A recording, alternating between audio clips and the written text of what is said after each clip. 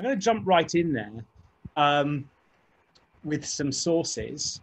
But just before I do, I'll say a little bit more about the general project. What I would like to be able to achieve over these two classes is to articulate my own view about what revelation is, what happened, what its significance is. So this is going to be an opinionated set of sessions. But I also want my own opinion to be informed, obviously, by the Jewish tradition, but also to be aware of the various philosophical problems that lie in wait for a theory of revelation. Now, I think a lot of people today are very acutely aware of the extent to which archaeology, biblical criticism, philosophical ethics, perhaps, render the belief in revelation problematic. What, you think the Bible was written, you think the 5 books of Moses were revealed to Moses in the desert all those years ago, but here's this evidence from biblical criticism that causes us to doubt those claims. There are archaeological considerations which might cause us to doubt the veracity, the truth of many of the biblical stories. And from philosophical ethics, there are laws and commandments and attitudes expressed by the Bible, expressed by the allegedly revealed texts of Judaism, which strongly conflict with our current understanding of ethics and justice and probity and goodness. So those are significant problems, but I'm not going to focus on them at all today. We're going to get to them tomorrow. And there's a reason for that. There are a number of reasons for that. The overriding or the overwhelming reason, the reason that is most center stage in my thinking, is that I don't want the theory of revelation that I articulate, I don't want it to be reactionary. I don't want it to be, oh, well, we have to say this because of the biblical critics, or we have to say this because of archaeology. No, I want it to be kind of authentic and to emerge from the tradition. And wouldn't it be good if an authentic theory of revelation that emerges from conversation with the tradition does have things to say to those, so to speak, external worries? So what I'm going to focus on today are what I call the internal problems with revelation. Problems with the belief in revelation that emerge from Jewish texts alone. And that's what we're going to talk about today. So now we're going to jump in. And the first slide takes us to Philo of Alexandria. Now, Philo was a Jewish philosopher, perhaps the first Jewish philosopher, but he lived before what we might recognize as rabbinic Judaism really got going. He was born 25 years before the Common Era. The Second Temple was still standing. The Mishnah hadn't been redacted, let alone the Talmud. And though he's a very important philosopher, it turns out that his immediate influence was over the church. Origen, St. Origen, one of the early church fathers, was immensely influenced by Philo, and yet Philo was largely ignored by the rabbis of the Mishnah and the Talmud. But what Philo tried to do was to write commentaries on the Tanakh, on the Bible. His Bible was almost identical to ours, but not exactly. Some of the things that he considered to be part of Tanakh were later by the rabbis not included in Tanakh. For example, he thought of the Wisdom of Solomon as a biblical text, which traditional Judaism later wouldn't. But he wrote commentaries on the Bible where he tried to reconcile the biblical texts with the great philosophers of whom he was aware, and the philosophical tradition into which he had already been quite thoroughly initiated. Now, Philo of Alexandria believed that there was this thing which we might call the Logos. And the Logos is very, very central to Philo's philosophy. It is something like God's wisdom, which is a separate creation. If you read, for example, the biblical book of Proverbs, Mishlei, especially chapter 8, where Proverbs talks in the voice of wisdom and says how God created me before he created the universe. Wisdom is personified into this being, this thing that God created. So Logos, the Logos, is God's wisdom, but it's actually also a creation. So what I'm going to do is I'm going to read a summary of what the Logos is, with various sentences taken from multiple works of Philo of Alexandria, describing the Logos. Let's get this up. It is the image of God, the first begotten Son of the uncreated Father. Right, so the Logos is the Son of God, and you can see why Christians would lap this up some years later. It is the chief of the angels. It's the high priest of the cosmos. It's the shadow of God, or even the second God, deuteros theos, right? The second God, or maybe better translated as deputy God. The idea of ideas. It's the paradigmatic archetype of the macrocosm and of the human mind, the microcosm. It's the cupbearer of God and the toastmaster of the feast, who differs not from the draught that he pours. The Logos fills the soul of rational man with gaiety and gladness. He is a lover of the alone and the solitary, never mixing with the crowd of things created and the crowd of things destined to perish, yet extending from the center of the universe to its furthest bounds and from its extremities to its center again. He runs nature's unvanquished course, joining and binding fast all its parts, constituting the unbreakable bound of the universe. He mediates and moderates the threatenings of the opposing elements, that the universe may produce a complete harmony. Now, all of those sentences were culled from very different places by Philo's work. And it's basically that summary is copied and pasted from David Winston's book, Logos and Mystiology in Philo of Alexandria, if people want to chase up all of the citations. But it's actually hard to follow all of these metaphors, right? Some of these are all metaphors. It's a cupbearer of God. It fills the soul with gaiety. He's the lover of the like. What is Philo talking about? It's not abundantly clear, but there are helpful hints here, like idea of ideas, God's wisdom, the paradigmatic archetype.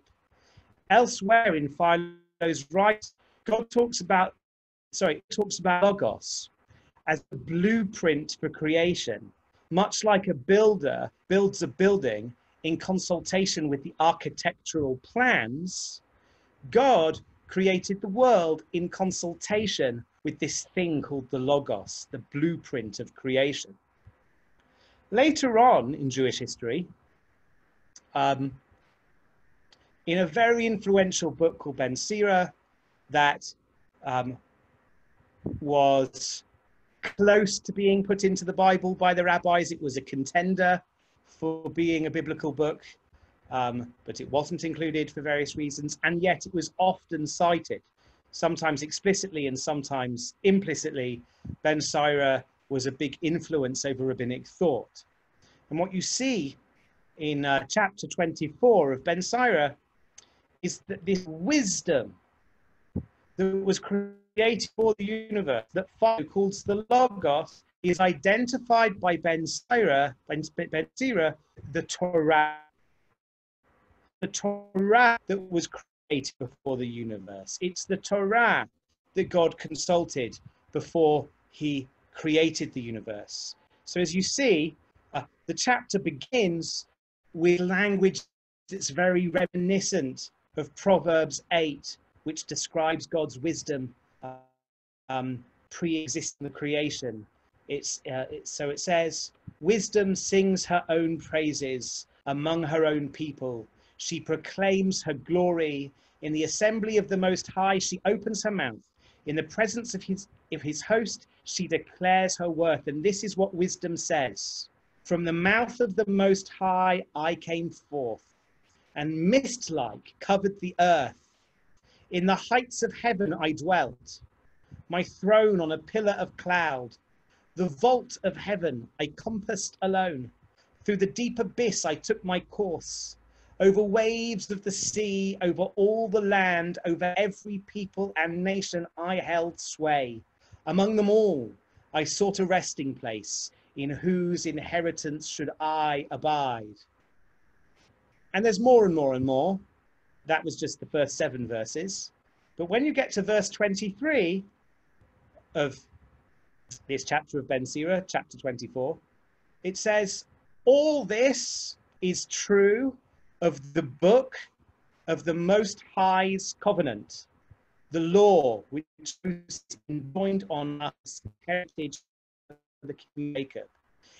In other words, all right, Dr. Lebens, can you repeat what you just said? I think it got cut off. Your internet might be a little bit. Right. So we see in Ben Sira the identification of this wisdom with the book of the Most High. So what you have is in Proverbs in the Bible, we're introduced to this notion of a wisdom that pre-exists the world. In Philo, post-biblical thinker, although he's Second Temple thinker, in Philo, you get this notion that there's this thing called the Logos, which is God's wisdom that serves as the architectural plan for creation. And in Ben Sira, a Jewish text that almost, that wasn't quite in the Bible, but could have been, so to speak, and an influential text, this is explicitly identified with the Torah. Now, when we finally get into the rabbinic texts, you can see these pre-rabbinic notions, biblical and later, continuing to hold a very important sway over the Rabbis. Is by the artist Michal Baratz of the daughters of Tzlofchad. The daughters of Tzlofchad in the book of Numbers approach Moses with a quest out inheritance, the inheritance of daughters. And it appears as if Moses doesn't know what the answer is to their question. And here we see in a very early text, an early one of the halachic midrashim, the following text says, Vayomer Hashem el Moshe, spoke to Moses, saying, Cain benot Tzlofchad.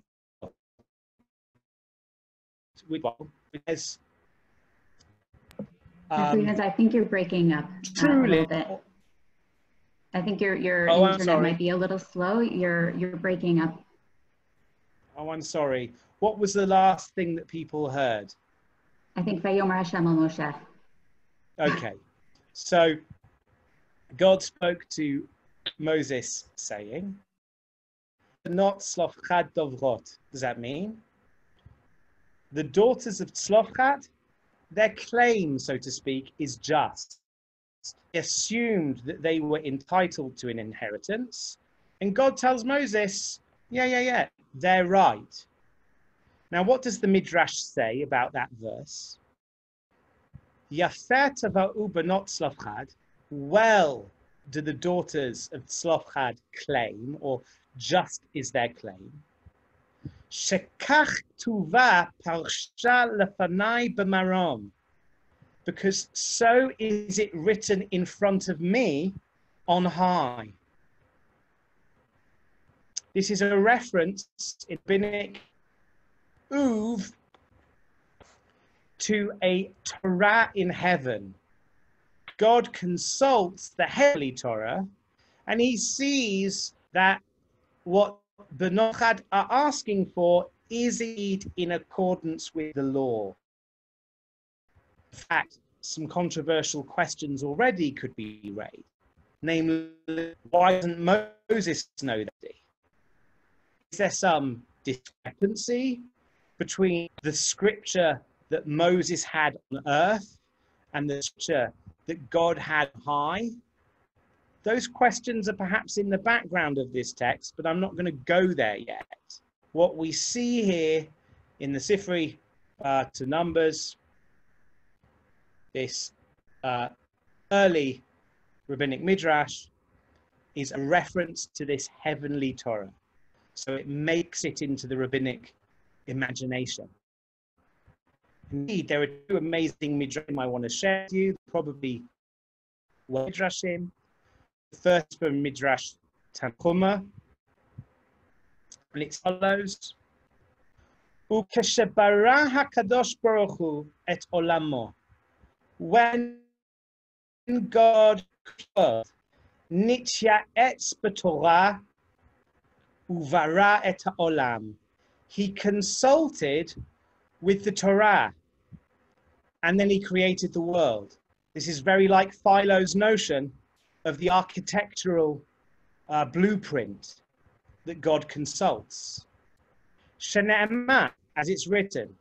And here the Midrash ties this idea back in Proverbs 8, this biblical source, existent wisdom. Proverbs 8 says, Li eitza v'tushi'ah,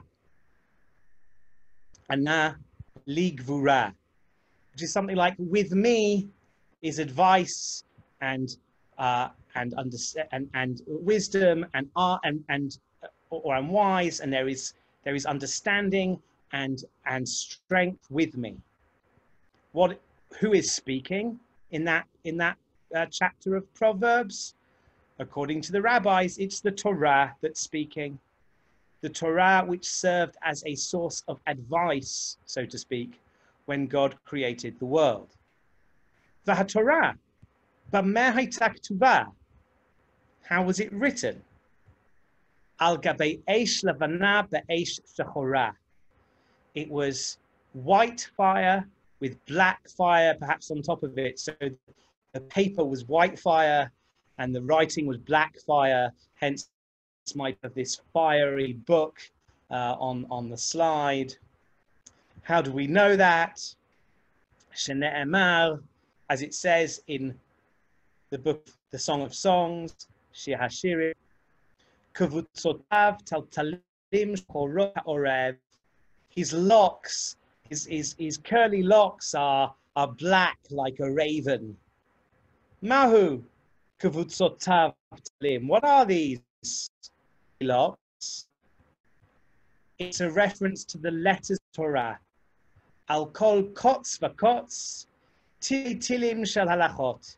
In each and every crown of the letters of the Torah are encoded heaps and heaps of traditions. Sorry, heaps and heaps of what? Heaps and heaps of halachot, Jewish laws. Okay? In a similar text, from the opening to Bereshit Rabbah, in the name of Rabbi Hoshaya. Now this is interesting, because as far as we know, Philo hadn't made a big impact over the early rabbis. But Rabbi Hoshaya lived in Caesarea and was a contemporary of Origen, the church father, who also lived in Caesarea. And there is some speculation that Rabbi Hoshaya may have absorbed some ideas of Philo through Origen, his contemporary in Caesarea. it's speculative, but you'll see why when we examine this text in the name of Rabbi Hoshaya, who quotes again Proverbs 8 that says, "Ve'ehyeh etzlo amon, ve'ehyeh sha'ashuim yom yom," which means I was his Ammon. I'm not going to say what that word means yet. And I also was his plaything every day. And the Midrash wants to know, what does Ammon mean? So one suggestion of Rabbi Hoshaya is it means Uman, which is talking about something like the work of a skilled artisan. Torah omeret, the Torah is saying, Ani hayiti kli umnuto shel HaKadosh Baruch Hu. I was a tool in the artistry of the Blessed One, of the Holy One, blessed be He. V'nohag shebe'olam, melech basar v'dam boneh palatin. In the ways of the world, a king of flesh and blood builds a palace. Eino boneh ota mida'at atzmo. He doesn't build it of his own, just spontaneously. Ela mida'at uman. He builds it in consultation, I suppose, with an artisan. V'ha'uman eino boneh ota mida'at atzmo.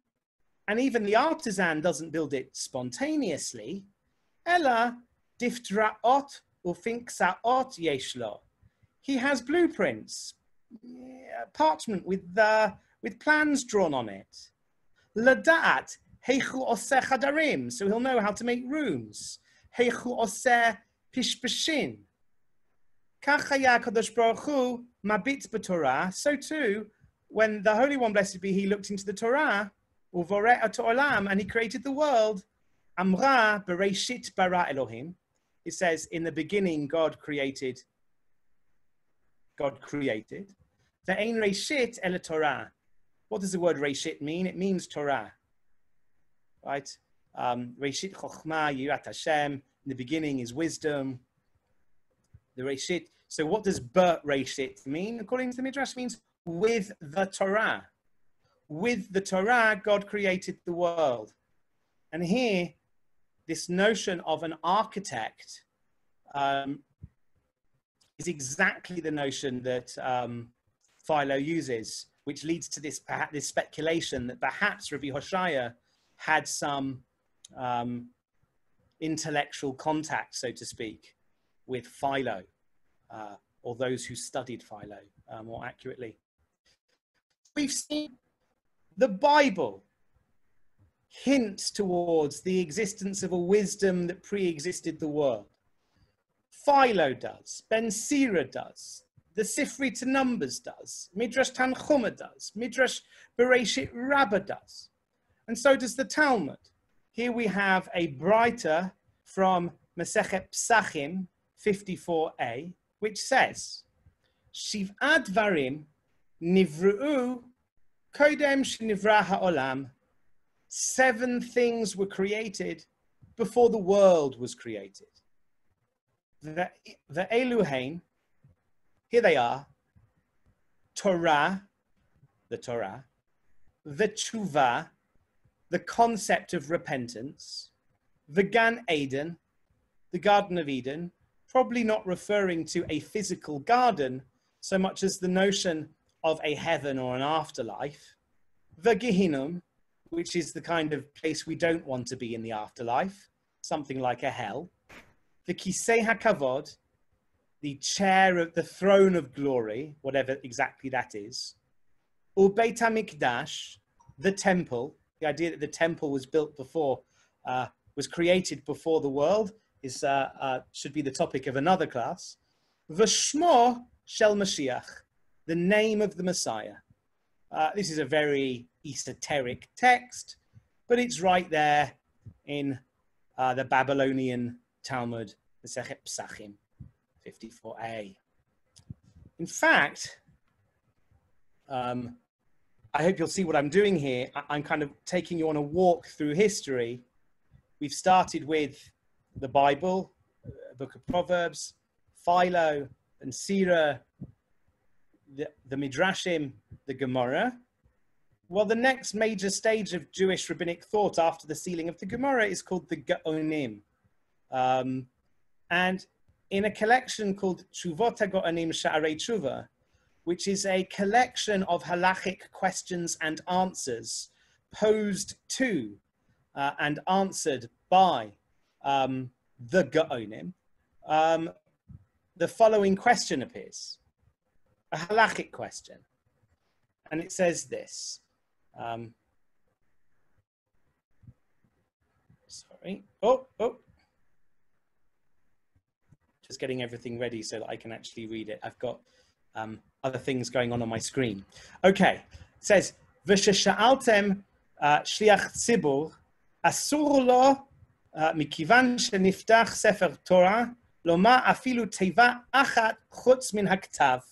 So the person who is leading the congregation in prayer, but in this case in Torah reading, in the public Torah reading, it's forbidden for him, even if the Torah scroll is open before him, it's forbidden for him to say a single word of Torah without actually reading it from the parchment in front of him.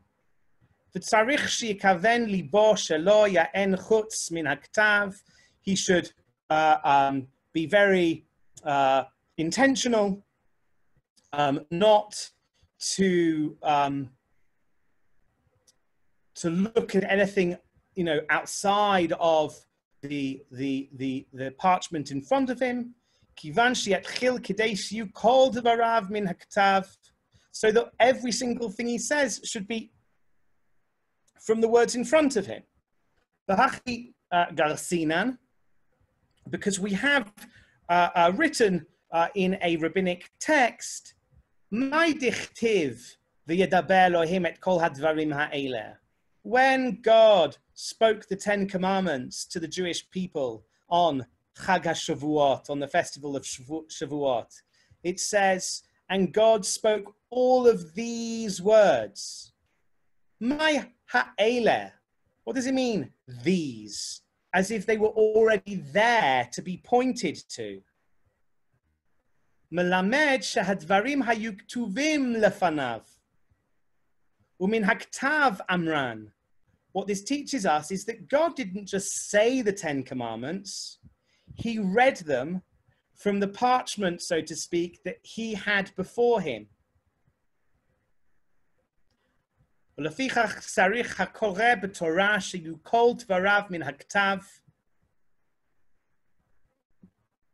it's therefore really important that when somebody reads the Torah, they should emulate God and not say anything without actually looking at the scripture, the parchment in front of your eyes.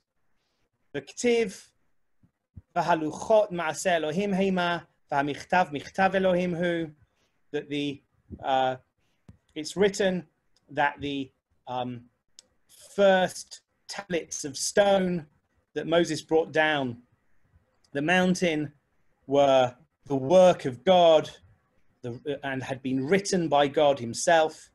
But it seems as if the Midrash that the Gaonim are citing applies this idea not just to the Luchot, but to the entire Torah. So God had, so to speak, the entire Torah before him, and that's why we don't read the Torah without looking at the parchment in front of us. So this is an interesting text because it's a application of the Midrash to a halachic question. So the rabbis here are paskening halacha, they're deciding halacha, Jewish law, in consultation with this midrashic tradition that there exists such a thing as what you might call the heavenly Torah. And had we got more time, we could speak about the Rishonim, the medieval rabbis, the view that there was a pre-existing Torah is widespread among the Rishonim. the introduction to the commentary to the Torah of Nachmanides includes a long and vivid description of the heavenly Torah that pre-existed the creation of the world.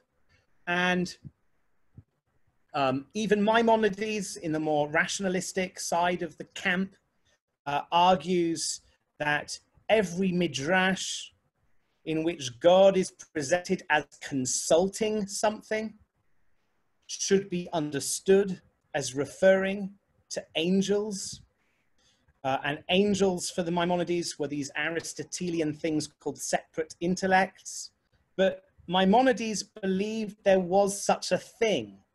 The rabbis here, it might be a metaphor when we call it the Torah, but there is something here that pre-exists the world with which, so to speak, God consults. So you see it in the Bible hinted towards, you see it in Philo, you see it in the Midrash, you see it in the Babylonian Talmud, you also see it in the Yerushalmi, the Palestinian Talmud, you see it in the halachic works of the Gaonim, you see it in mystical Rishonim like the Ramban, and you see it in rationalistic Rishonim like the Rambam.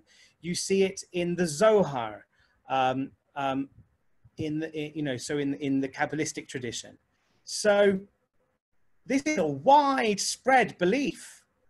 Judaism seems to think that in some sense or other, the Torah pre-existed the world.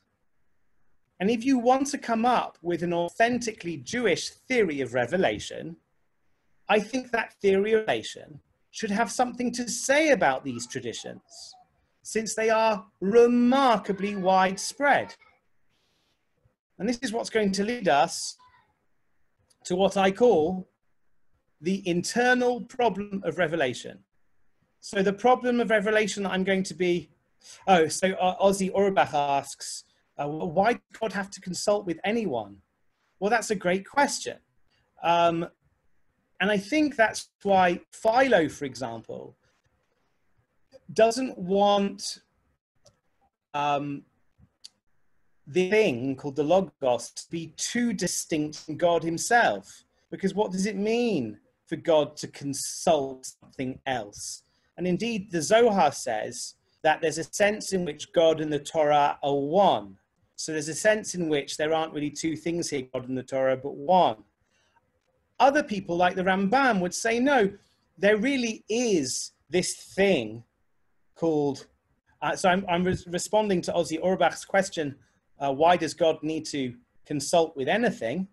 Well, some people respond to that sort of worry by saying that this thing called the Torah isn't truly distinct from God himself. Others in the tradition seem to have a different answer, which is that there really is such a thing as the heavenly Torah, and it's not God, but God doesn't really consult with it. That's a metaphor. Rather, it's something like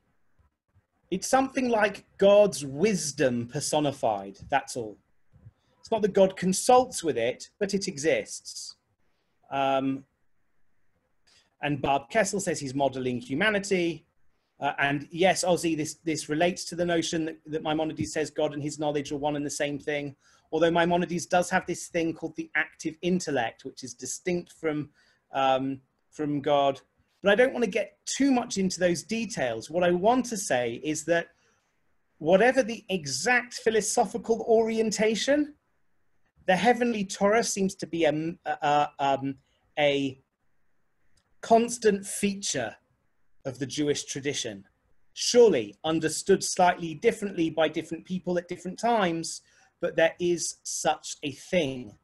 And this is what's going to lead us to what I call the internal problem of revelation.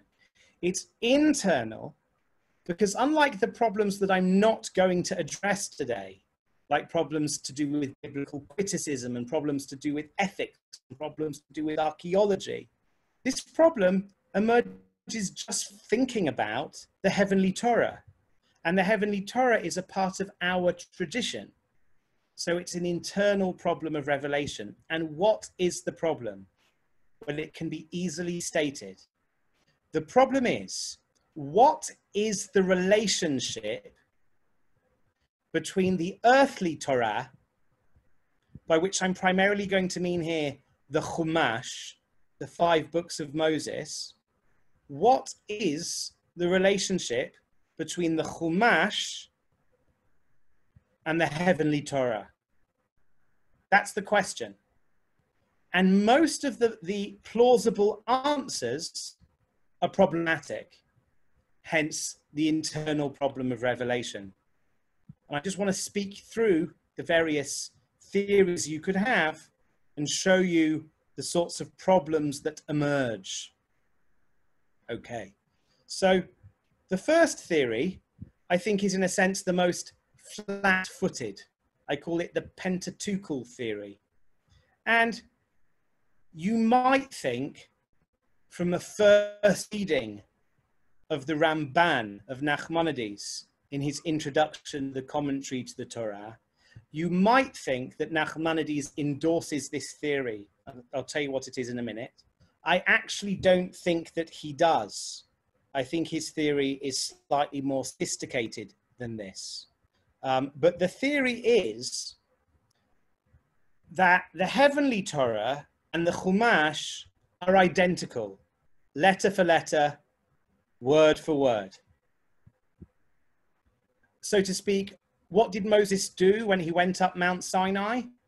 He just transcribed the words he saw written on God's Torah.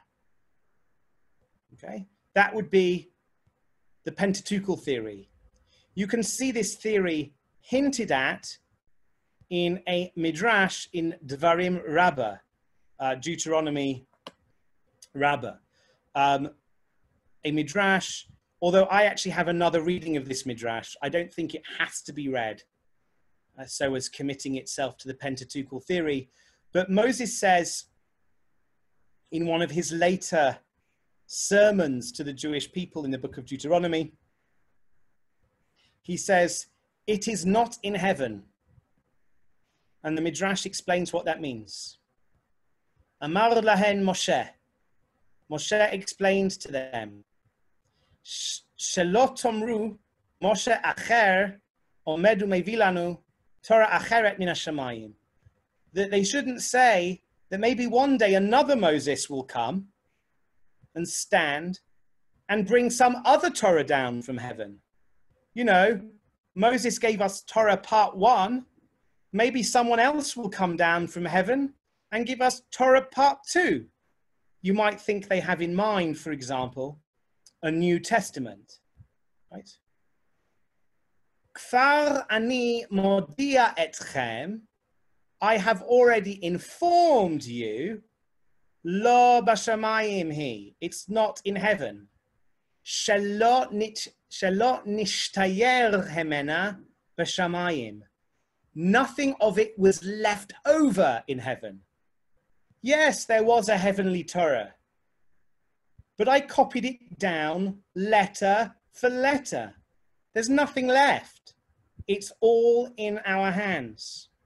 So the Pentateuch, God's hands, and the Torah in God's hands and the Pentateuch in our hands are lexically identical, word for word copies of one another. There are some problems with this theory. Problem number one, I think, is it's fatalism. There's a general problem in the philosophy of religion, which is if God knows the future, he knows already what you're going to do tomorrow, and God can't be wrong, and he knows already what you're going to do tomorrow infallibly, such that he can't be wrong, then it seems as if you can't be free to do otherwise. It's a general problem of what's called theological fatalism. One well-known answer to that problem is that God is actually outside of time. So it's not quite correct to say God knows now what you will do tomorrow, because that places God in time with us. Rather, God is outside of time altogether, and he sees what's happening here in time, and he sees what's happening in other places in time. But for him, it's as if those times are all happening at once. So his knowledge doesn't interfere with our freedom.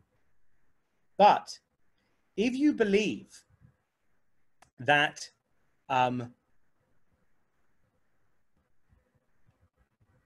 the Torah that Moses copied on Mount Sinai was word for word identical with the Torah in heaven, then as Moses wrote it down, God's knowledge of the future entered into our timeline. Moses, for example, should already have known that Korach would one day rebel because he wrote it down at Har Sinai. And since the Torah can't be wrong, Korach would have had no free choice about this issue. Moses wrote down before the daughters of Tzlofchad came to ask their question that they would come to ask the question. And by writing it down, he took God's timeless knowledge and brought it into time. There are ways you could perhaps avoid this problem. Maybe God only gave Moses a glimpse of little bits of his Torah in installments. And indeed, there is a rabbinic opinion that Moses didn't receive the Torah all in one go. So maybe God waited until after the rebellion of Korach to reveal that bit to Moses. So this problem we maybe could escape. But there's I see a question. Can you say again how you translated the last 4 words? Yes. Shelo nishtayer hemena b'shamayim, that nothing was left of it, of her, in the heavens. Okay. There's another problem with the Pentateuchal theory. It's a problem with divine morality. There are places in the Bible, as we know, where God doesn't come off looking all that moral. And the rabbis were worried about this right from very early days. For example, the laws of the captive woman in the book of Deuteronomy treat this poor woman in ways that made the rabbis very uncomfortable. Certainly, it was better than allowing these women, God forbid, to have been raped and left after that to the ravages of the patriarchal society. But what those laws allow for, the laws of the captive woman, are still really, really horrible. And what the rabbis say is that, well, this is a compromise. God was speaking with the evil inclination of humanity. He knew that at a given time in the, so to speak, moral evolution of humanity, there was only so far you could push people towards morality. Well, that's a fine explanation.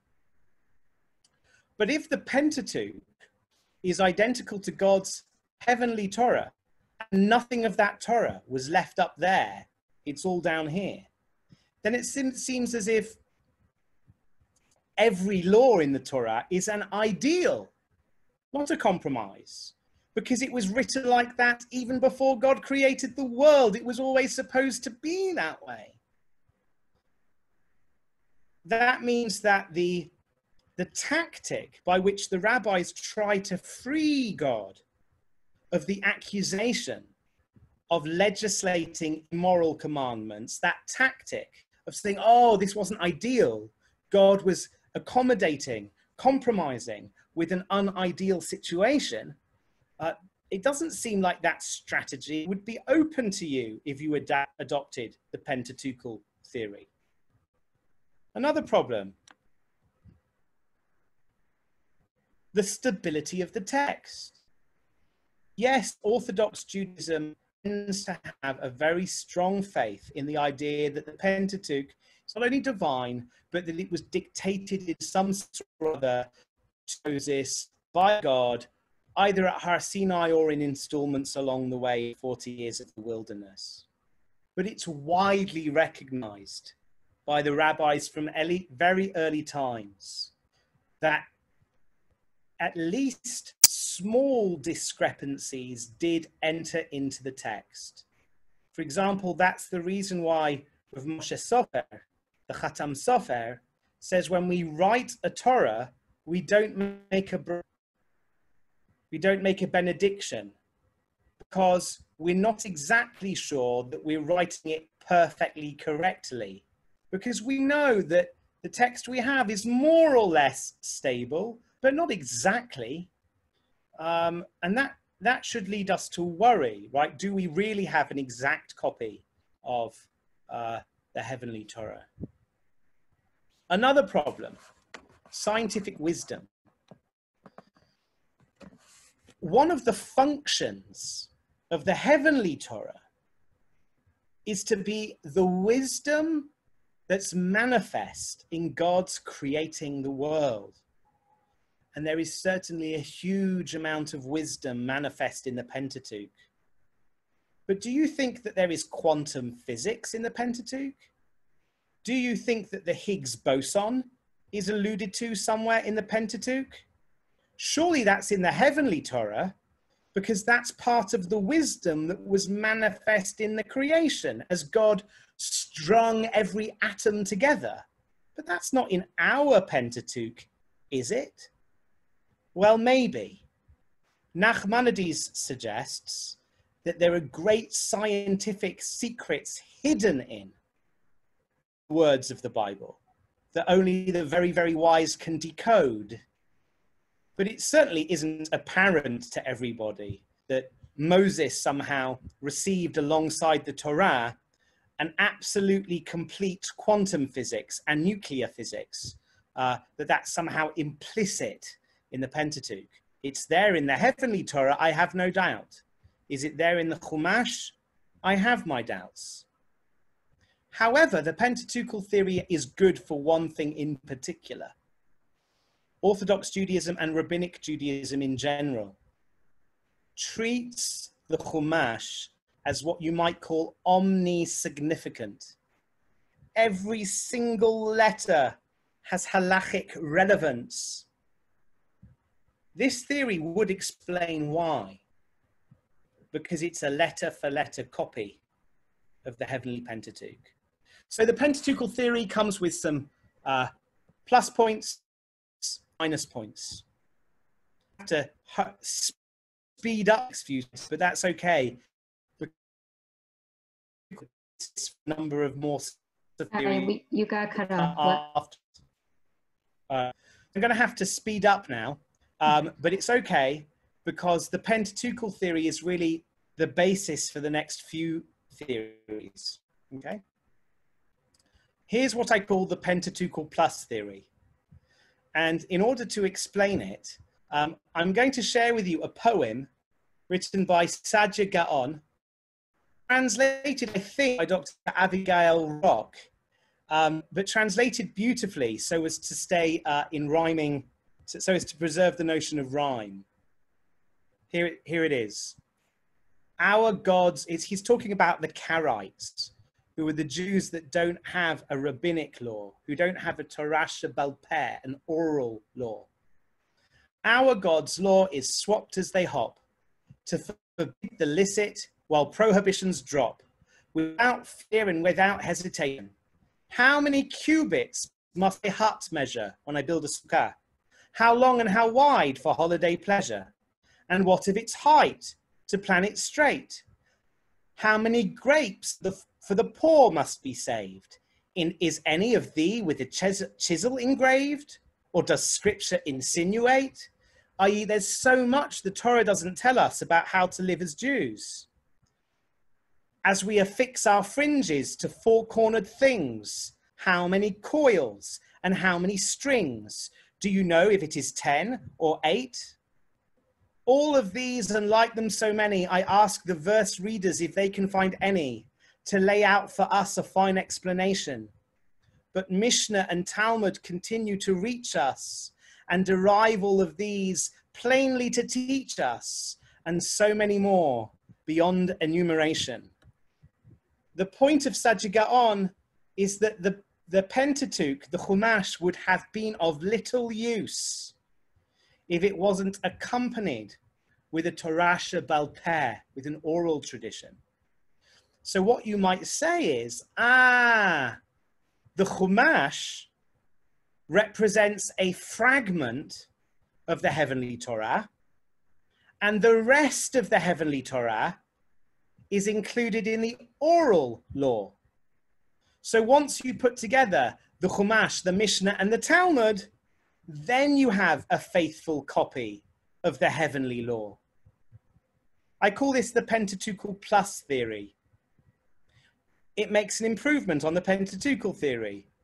The fatalism thing is still an issue, but the divine morality is no longer a problem, because not only does the heavenly Torah include the book of Deuteronomy, it also includes the rabbi's explanations of those commandments. We still might have a problem with the stability of the text, and we still might have a problem with scientific wisdom. For instance, do you believe that the Higgs boson, if it's not hidden somewhere in the Pentateuch, is hiding in a Tosefta somewhere, or a Mishnah somewhere, or a Midrash somewhere? Unlikely. And it's perhaps just as good at dealing with omnisignificance. Well, let me throw another plus in. This I call the Pentateuchal plus theory. And here the idea is, the heavenly Torah contains Pentateuch, the Mishnah, Talmud, and everything else that we ever receive, and some other stuff as well. Stuff that never made it down here. Now, that theory will no longer hold the scientific wisdom problem, because God never revealed the Higgs boson to any rabbi, and that's fine. He revealed the stuff that we needed to know, and that's what's included in the earth Torah. What's included, both written and oral, is a copy of what we know from the heavenly Torah. Okay, but there are some other theories. Let me just quickly share them with you. I call this the paradigm theory. You might think that there's something heretical about the idea that any collection of human wisdom could really encapsulate divine wisdom. You might think there's something heretical about the idea that any words in a human language could really attain to the deep mysteries of the divine. You might therefore think that the heavenly Torah has no words at all. It's pre-linguistic. And what our Torah is something like an approximation of something that no words can aptly capture. That what we have is perhaps the best approximation, which is why we put so much weight on the Torah, the best approximation, but nonetheless an approximation. And in order to motivate this, I just want to read you a very beautiful, there's so many texts I could have brought in this particular tradition, but I just want to read you one particularly beautiful text from the Kedushat Levi before I go to the very last slide. This is about the shofar blast, Rosh Hashanah. Hashem, may he be blessed, emanates emanations. This is Rabbi Levi Yitzchak of Berditchev, an early Hasidic thinker. He emanates emanations, and we, in our prayers, perform a contraction with the emanation, each one to his will. This one performs a contraction with the letter that spells life, in order to pray for life. And this one with the letters that spell wisdom, in order to pray for wisdom. And this one with the letters that spell wealth, in order to pray for wealth. And so too for every good, each according to his will. And behold, all that there is in the spiritual world has a correlate in the material world. Accordingly, we behold that in the material world there is a voice and there is speech. The voice is all inclusive, and the speech is the contraction of the voice into the letters of speech. And so too in the spiritual world, On Rosh Hashanah, the voice of the shofar is the emanation from the Creator, blessed be He. When God speaks to us, He speaks to us in a voice that has no words. And then our job is to clothe that voice into words. That which we say in our Rosh Hashanah liturgy, which has 3 topics, namely God's sovereignty, God's memory, and verses about the shofar blasts, is the contraction by which we contract the emanations from the Creator, blessed be He, through the letters of the alphabet, each one according to His will. And behold, the all-inclusive emanation from the Creator, may He be blessed, is the aspect of the written Torah. And the contraction of the emanation with the alphabet that we create is the aspect of the oral Torah. For the oral Torah is the will of Israel when they create the explanation of the written Torah. The idea is there's a sense in which even the Chumash is actually oral Torah, because as soon as we try to clothe God's wisdom into letters, it becomes oral Torah. As Rav Tzadok HaKohen of Lublin would later put it, when you read the words of the written Torah and they come out of your mouth, the written Torah is already translated into oral Torah.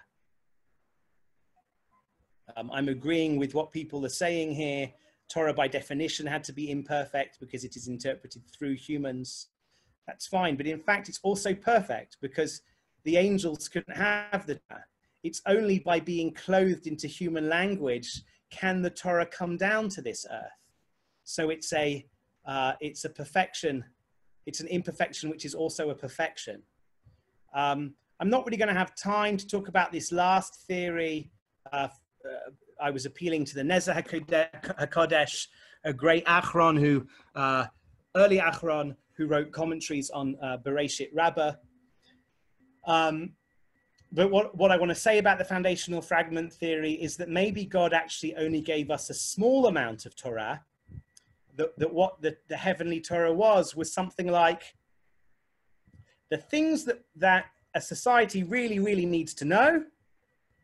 That was created before the world. God gave that to Moshe, and then we had to build upon it. That's another view.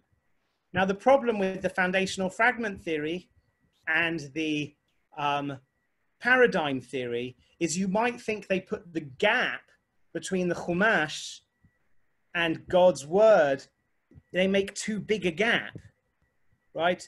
The Chumash is holy. It's not just some human creation, some human grasping towards something holy. It's holy itself. It's perfect. Torah Hashem Tamima, although that is actually, God's Torah is perfect, but that actually is Torah Hashem rather than Torah Moshe. It's God's Torah that's perfect. But nonetheless, we think of the Torah as perfect. We give our entire lives to live according to its precepts. So you might worry. Although I think, and we'll talk about this next time, that if you have reason to believe that God gave the rabbinic tradition the authority to create Torah in partnership with him, then even the things which humans created are appropriated by God and they become his. And in the act of becoming his, they take on new meaning.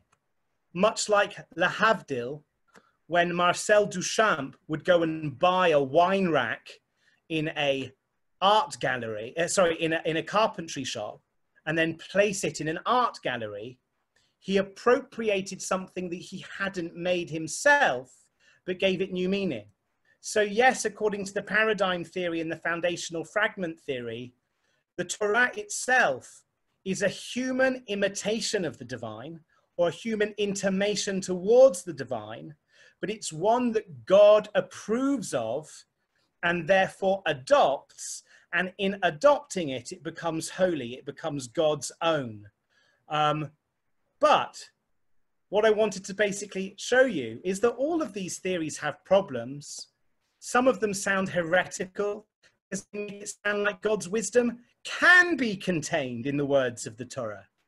others of these theories sound heretical because they make it sound like God's wisdom isn't contained in the Torah. Some of these theories sound heretical for other reasons too.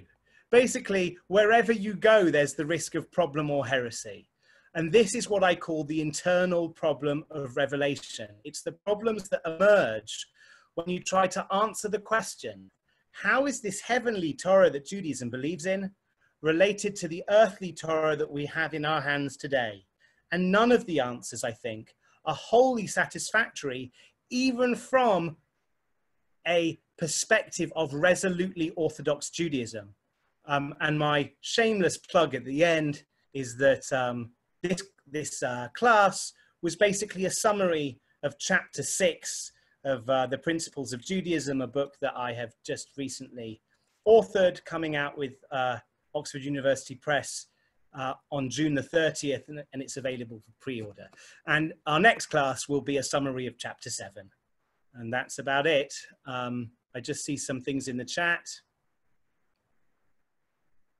Barb Kessel was talking about partnership, and there are lots of midrashim about how the Torah is a partnership with God. God gave us, according to one midrash, the flour and the flax, but he wanted us to make it into bread and a tablecloth. Torah was supposed to be a collaborative endeavor. Bishvil Israel shenikret Reshit, Israel has the power to create too. Says Nissan. Consideration from Robert, perhaps worth bringing up. Does the oral Torah have to be confined to Orthodox rabbinic traditions, or can it extend to any Jew who interprets for the sake of heaven? I think that's an absolutely valid question to ask. And it's one of the reasons why some Orthodox rabbis would think that some of these theories are problematic. Because once you give too much power to interpretation, who is allowed to do the interpreting? But we'll talk about that in our next class. Does Israel have equal status to the Logos? Nissan's asking. These are interesting questions. And yes, the Zohar says that God, Israel, and the Torah are somehow, in some sense, one thing. But I don't claim to understand the Zohar because I'm not yet 40. But thank you, everybody, for participating in this class. I hope you'll be able to join us same time tomorrow. It's an honor to be giving these classes under the auspices of Drisha. And I look forward to continuing. Thank you so much. And thank you, everybody, for joining.